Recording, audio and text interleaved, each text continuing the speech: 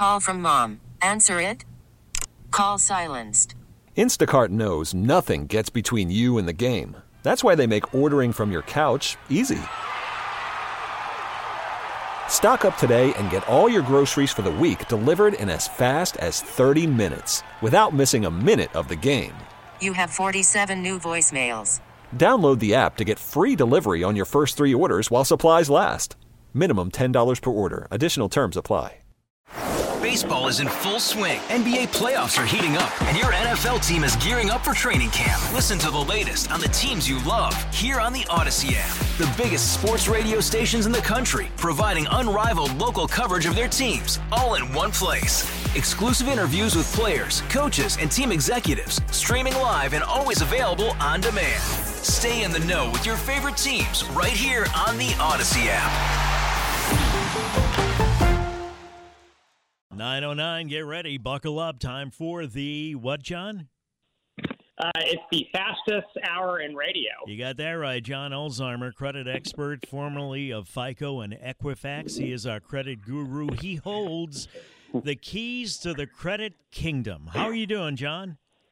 I'm doing well. How about yourself? I'm okay, sir. We appreciate your time whenever you're here. And as always, I'll issue the standard warning. A lot of times, you wait to call in with your question or text in your question at 504-260-1870, and we run out of time.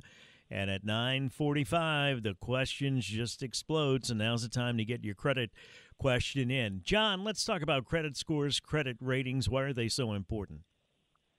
Well, look, credit scores are still the basis of the majority of lending-related decisions in the U.S., and so despite kind of nonstop criticism of credit scoring models and credit reports, you can love them, you can hate them, but you better get used to them because they're not going anywhere. And there are some 230 million people in this country that have consumer credit reports. And whenever they apply for something, the lender, service provider, tenant screening company, employer, insurance company, et cetera, are going to likely take a look at those credit reports and use them to base a decision. Credit rating, credit score, difference? Very much so. So a credit score, I think the term credit score and credit report and credit reporting agency and credit rating agency are used interchangeably, but that's not really correct. So a credit reporting agency, which is where a credit score comes from, those are going to be the Equifaxes, the TransUnions, and the Experians of the world, and that's where your FICO and VantageScore credit scores are going to come from. The credit rating agencies are Standard & Poor's, Moody's, and Fitch, and a credit rating is essentially something that rates the credit risk of a company or a country or a state. So they're definitely not the same thing, even though the terms are used interchangeably. Let's talk about some numbers. What's a good number? What's a bad number as it relates to credit score? Yeah, so I love that. That's one of my favorite questions because the answer is going to be variable based on who's asking it. Mm-hmm. So in the world of mortgages, the best interest rates, the best published interest rates for mortgages are for people who have FICO 760 and above. The best interest rates for auto loans are going to be 720 and above. Obviously, you can get a credit card with scores much lower than that. But if you really want to guarantee yourself the best deals, the most competitive deals from auto lenders, mortgage lenders, you really need to have scores in the 760 and above. And that really puts you kind of in the safe zone for all types of credit. Understanding, Tommy, that you don't need a 760 to get a home. You don't need a 720 to get a car. You can still get those things with scores lower than that. You're just unlikely to get the best deal that the lenders have to offer. Now, I'm not trying to brag here, but I checked mine because, you say everybody should check theirs, and mine's either 857 or 875. I got the numbers confused at the end, and I'm not trying to brag because that's what people, you say, that have those kind of credit scores, if they ask if there's a problem, do. Is there a reason why I wouldn't have a perfect score, or should I even look into that, or not really? Yeah, having a perfect score is, first off, it's unnecessary. That's 900, John? Well, depending on the scoring model. Some scoring models, it's 850. All right. Some scoring models, it's 900. Really, if you're in the mid 700s, you're golden. And, lenders are going to be throwing money at you left and right with really competitive terms. And so you certainly don't need a perfect score. I don't have a perfect score, and I understand how the system works because I don't stress out about that.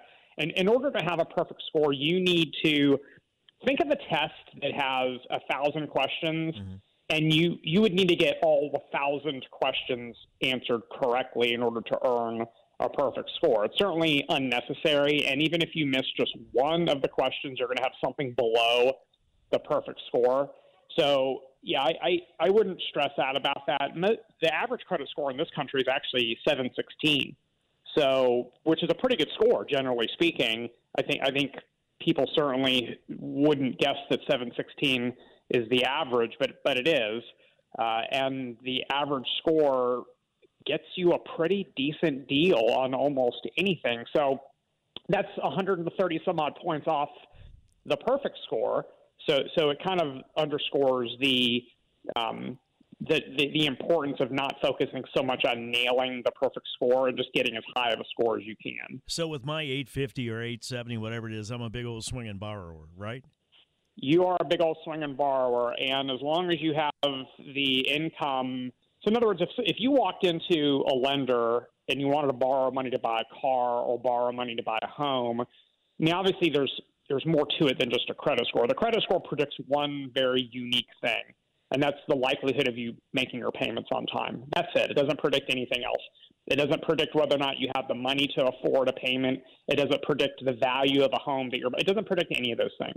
It predicts only whether or not you're likely to make your payments. And so while lenders obviously are extremely concerned about that, they also need to know things like what is your income so they understand whether or not you even have the capability of making a payment every single month, even though your credit score indicates that you will make your payment if you have the capability of doing so. And then, of course, in the mortgage world, there's something called the loan-to-value ratio, which means that if you're buying a home that's worth $200,000, a lender's not going to let you borrow $300,000 to buy that home because it's out of whack.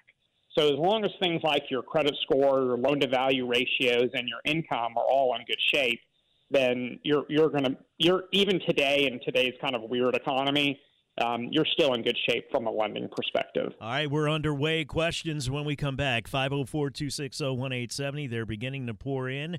If you have any questions about your credit, any issues, problems, how does it work, what can affect it, what can help it, what can hurt it, that's a number. And if it's a complicated question, you may want to call in, and we'll take your call, 504-260-1870. That's also the number, the Oaklawn Jeweler Talk and text line, to which you can text your question for John Olsheimer, fastest hour in radio, credit expert, formerly of FICO and Equifax.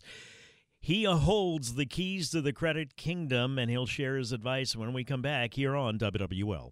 924, it is the fastest hour in radio. John Olsheimer, credit expert, formerly of FICO and Equifax. He holds the keys to the credit kingdom, and he'll share his knowledge with you if you have any questions or issues about what can affect your credit, how to fix it, what can damage it.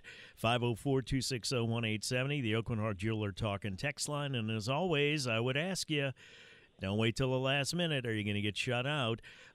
Here we go. What recommendations do you have for obtaining a letter of deletion from a credit card company? First off, if the credit card company has deleted something, that generally means from your credit report. Okay.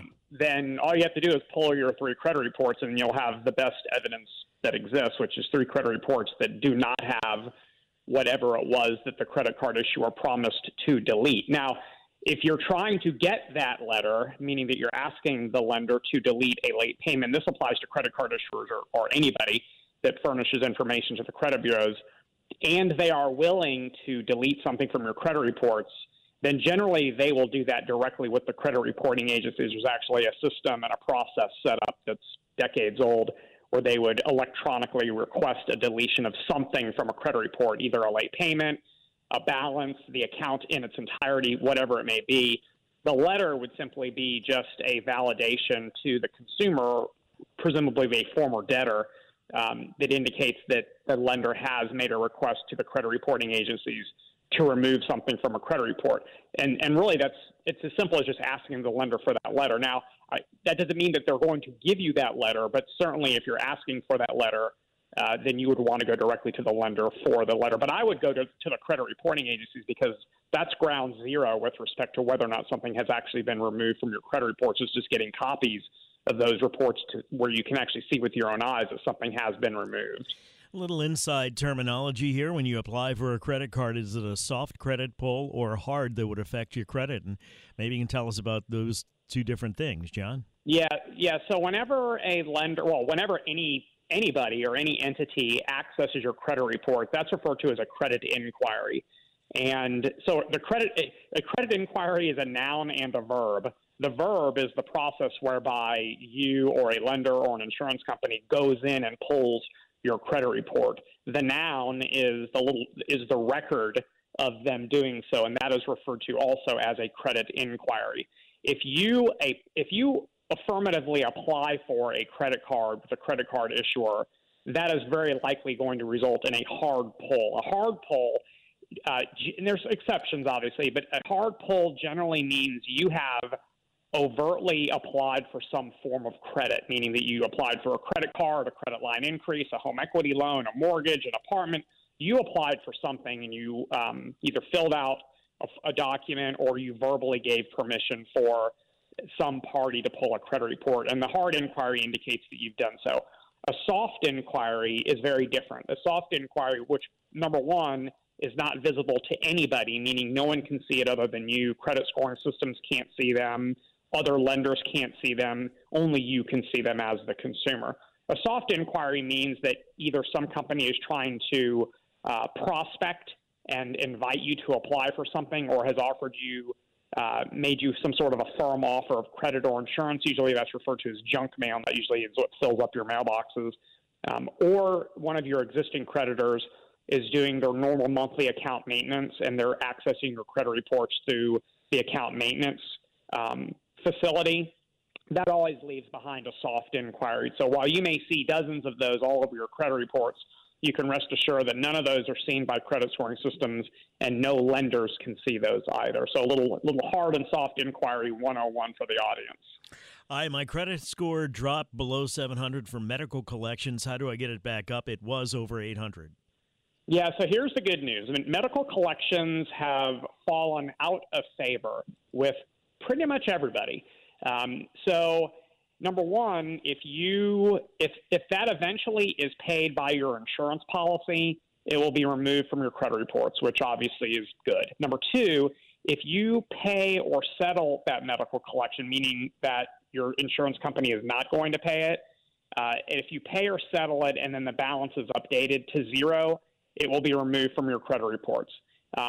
The newest version, the most contemporary versions of credit scoring systems really don't like medical collections. So they either discount them or ignore them entirely. And so the news is generally good as it pertains to medical collections.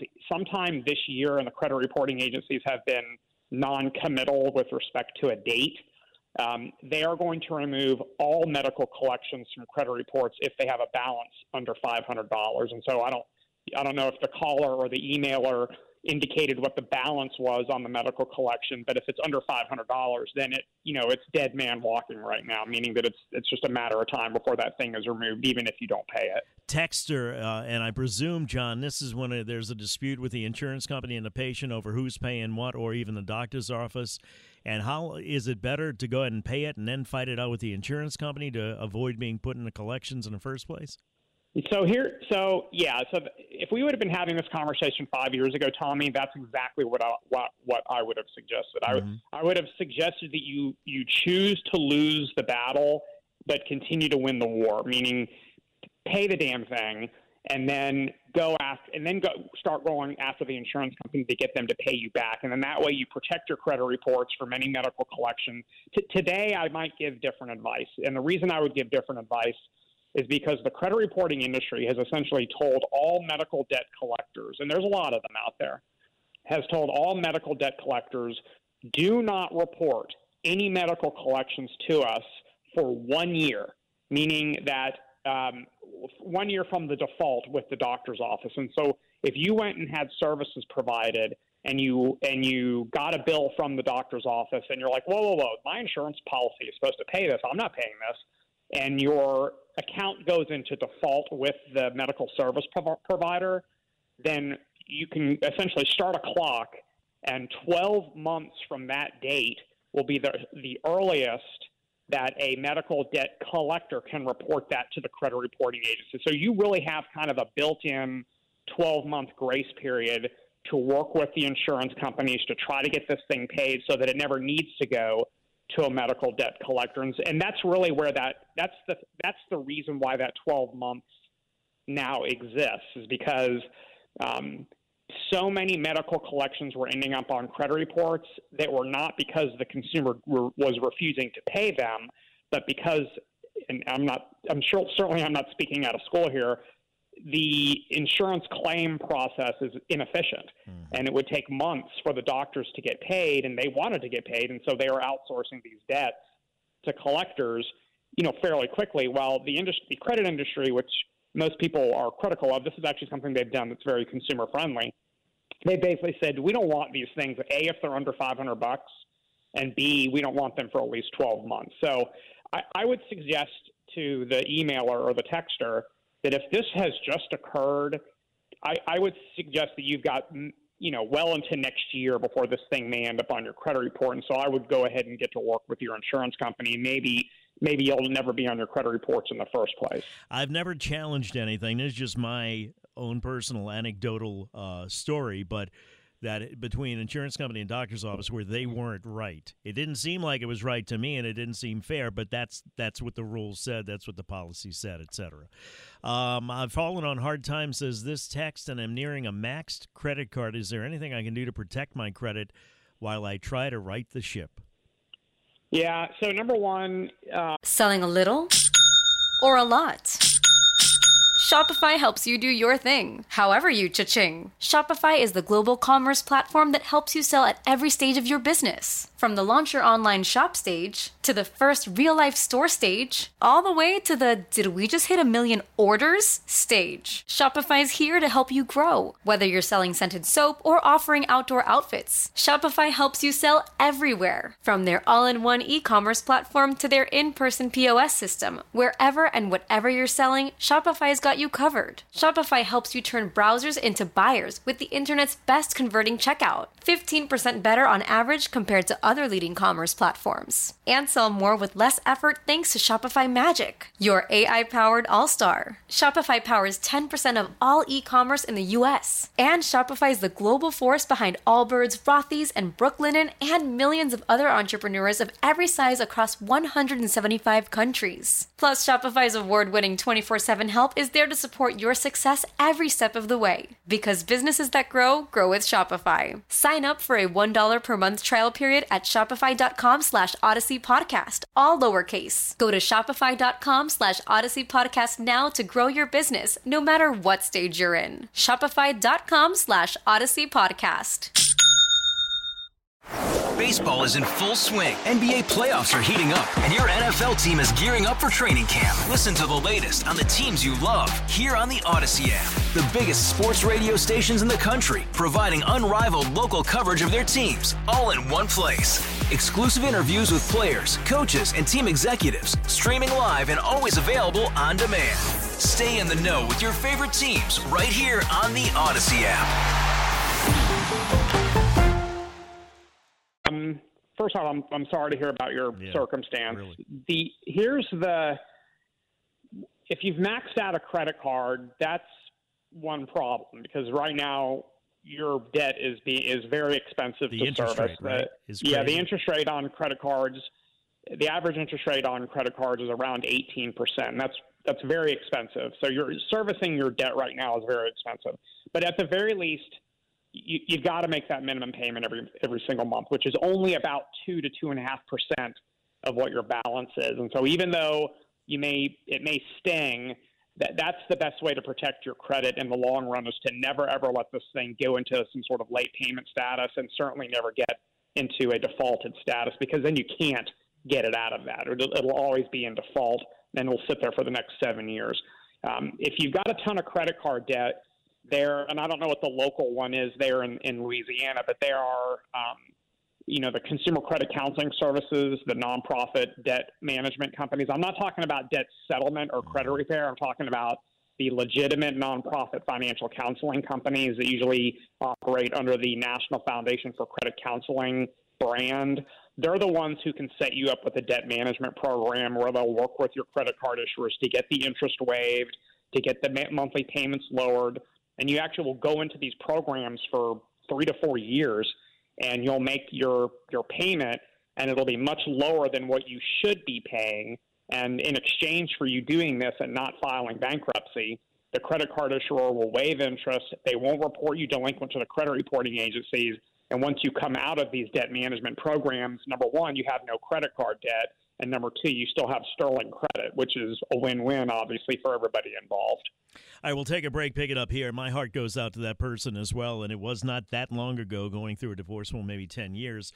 Well, I remember sitting in a car, John, being denied $40 of credit. The card was maxed out to bring some type of bakery item to somebody's house for the holidays, and that's a devastating feeling when you call a credit card company. It's like, no, we can't help you.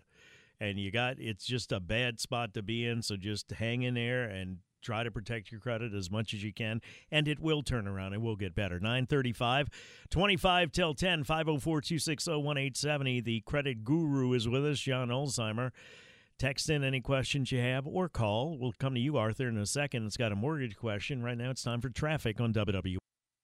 9:40, 20 till 10. Tommy Tucker, WWL. Quickly back to John Olsheimer, credit expert, formerly of FICO and Equifax.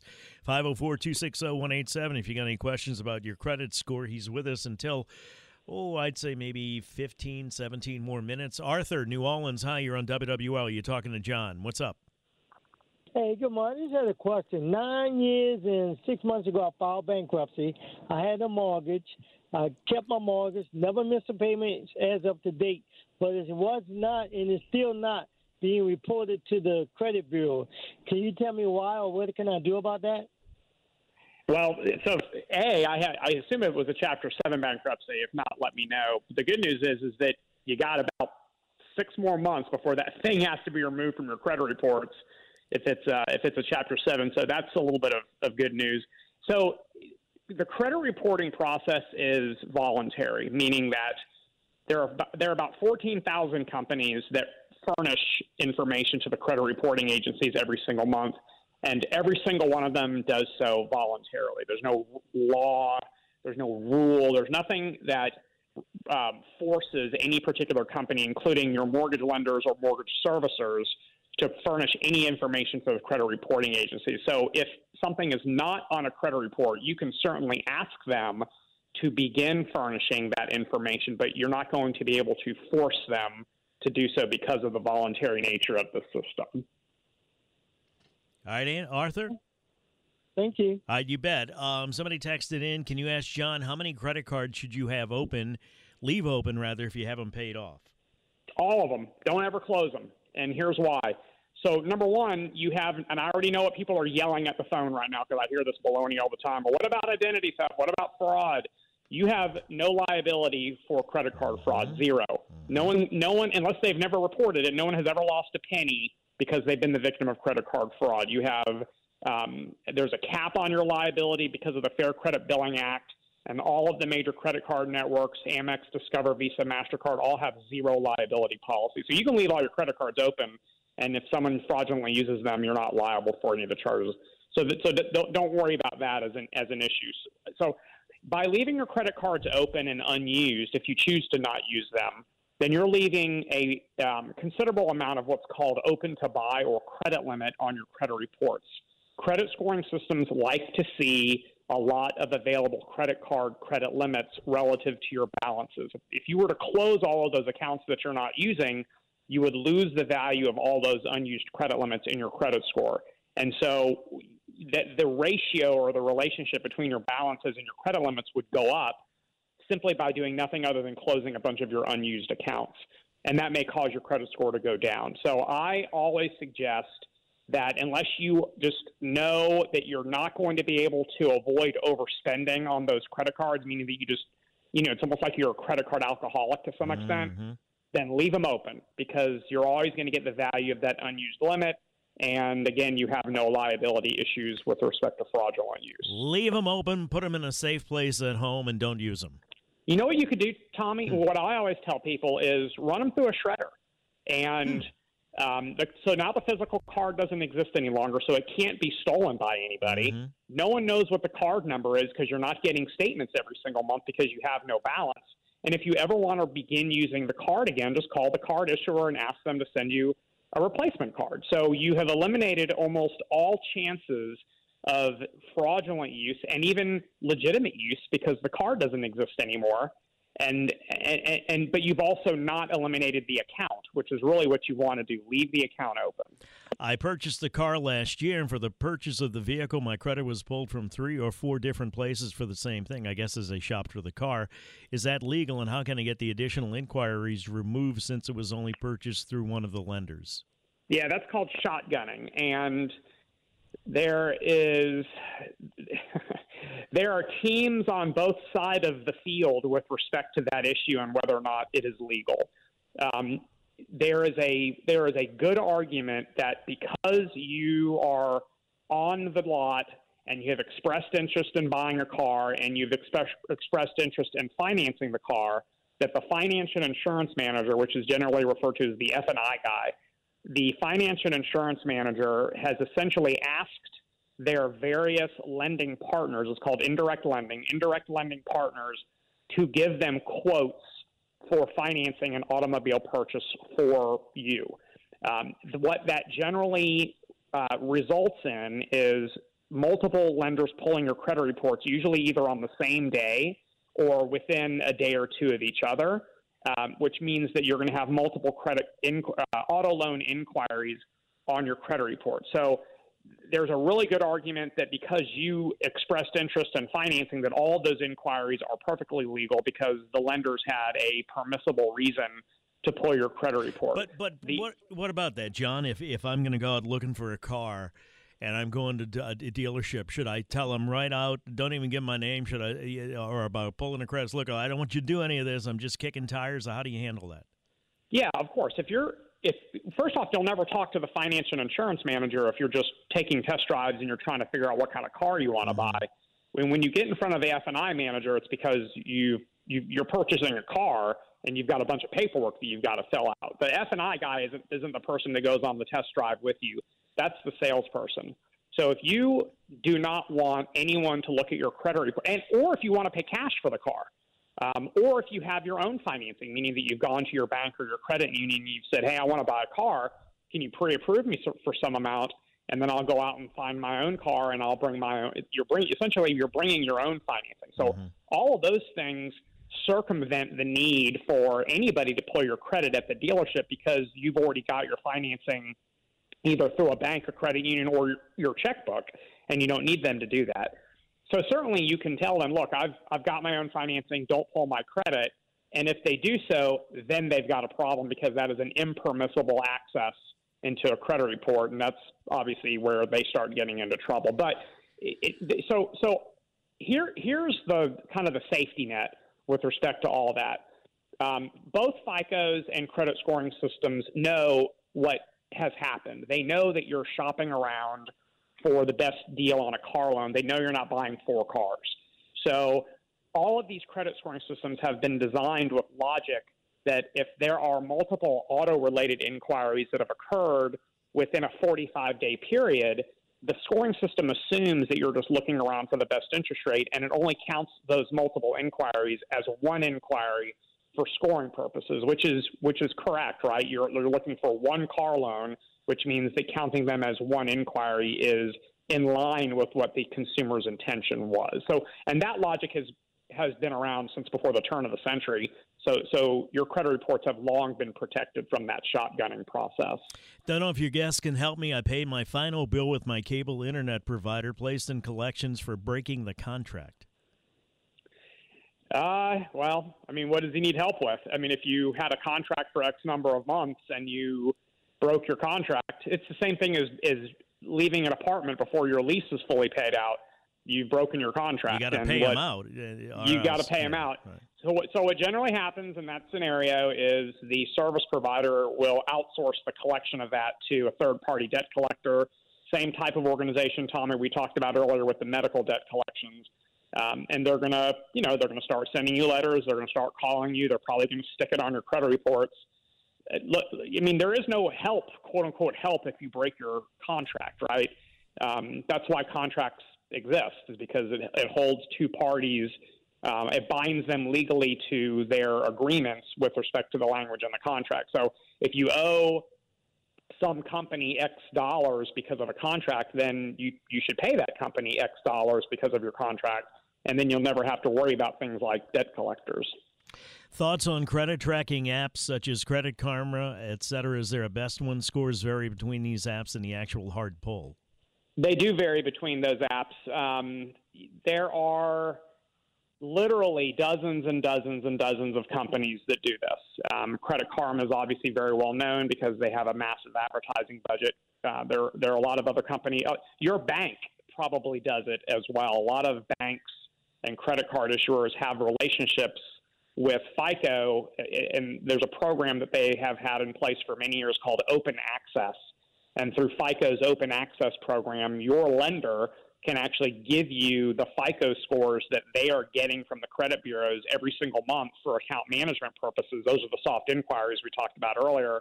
And so you could actually track your legitimate FICO scores through your legitimate bank, either through your app, or some of them will send it to you on your statement every single month. Discover, Amex, Chase, Cap One, I mean, you name it. There's literally dozens and dozens of well-known and reputable lenders that do this. So how often should you check your credit score, and how can you do it safely, John? Well, I mean, how important is it to you, right? So if you consider your credit to be important, and in my mind, it's too important to turn your back on for any extended period of time, the credit reporting agencies allow you to pull your credit reports once a week for free through annualcreditreport.com. That's correct. That wasn't I didn't misspeak. Once a week if you choose to do so. So you can pull your credit reports 52 times a year if you're truly that interested in doing so. I like checking them maybe once every couple of months, and then that way, I agree, it's a little bit like watching grass grow. There's not that much that's changing in the credit reports. Your balances may go up or down a little bit, and you may have a new inquiry from time to time. But generally speaking, unless you're in the middle of buying something like a car, if you're in the middle of like credit no man's land, then your credit reports really aren't changing that much. But again, they're too important to ignore. So I like the idea of maybe once every couple of months, and you should never have to pay to do so because the credit bureaus let you do it once a week for free. Somebody else texted in about responding to a pre-approved credit card offer. Does that hurt your credit? Does it help it? Is it a hard pull? Talk me through that. Yeah, it's interesting. That is a soft pull that becomes a hard pull. So what that question is referring to is something called prospecting or pre-screening. And what that is, so today when everyone gets home from work, you're going to check your mail, and in your mailbox there's going to be at least one offer of credit from some credit card issuer. Some of you are going to have more than one. Some of you get tons of them. Those are referred to as pre-approved offers of credit. If you look at the small print on the back of the last page, there's a disclosure that's likely there that indicates that you can actually opt out of that process and prevent your name from essentially being sold to credit card issuers for this prospecting process.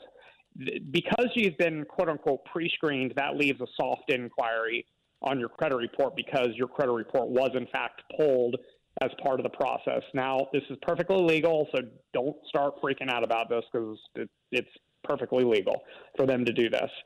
Now, if you fill out that pre-approved offer of credit and then send it back into the card issuer, then they're going to pull what's called a back-end credit report. That is a hard pull. So in this scenario, the soft pull eventually led to the hard pull. Obviously, a hard pull can lead to a lower score. Obviously, opening a new account can lead to a lower score. It can also lead to a higher score. If you max out the card, it can lead to it's variable as to what the impact to your score is going to be depending on how you manage the account. But at the very least, you're going to turn a soft inquiry into eventually down the road a hard inquiry. Final note, if you're at a department store and they say, hey, we'll give you 10% off if you open an account with us, that can affect your credit rating.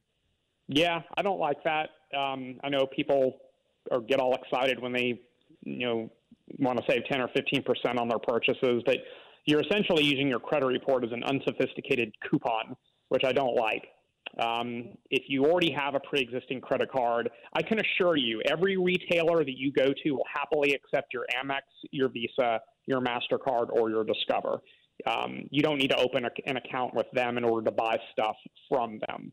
So I don't like that idea. You do load up with inquiries. You lower the average age of your accounts, and those are all things that can lead to lower scores. John, I appreciate your time. It was the fastest hour in radio. We'll talk to you again soon. John Alzheimer, credit expert, formerly of FICO and Equifax. 9:54.5. Take a break. Find out what Noel Norman's got planned for us when we come back here on WWL.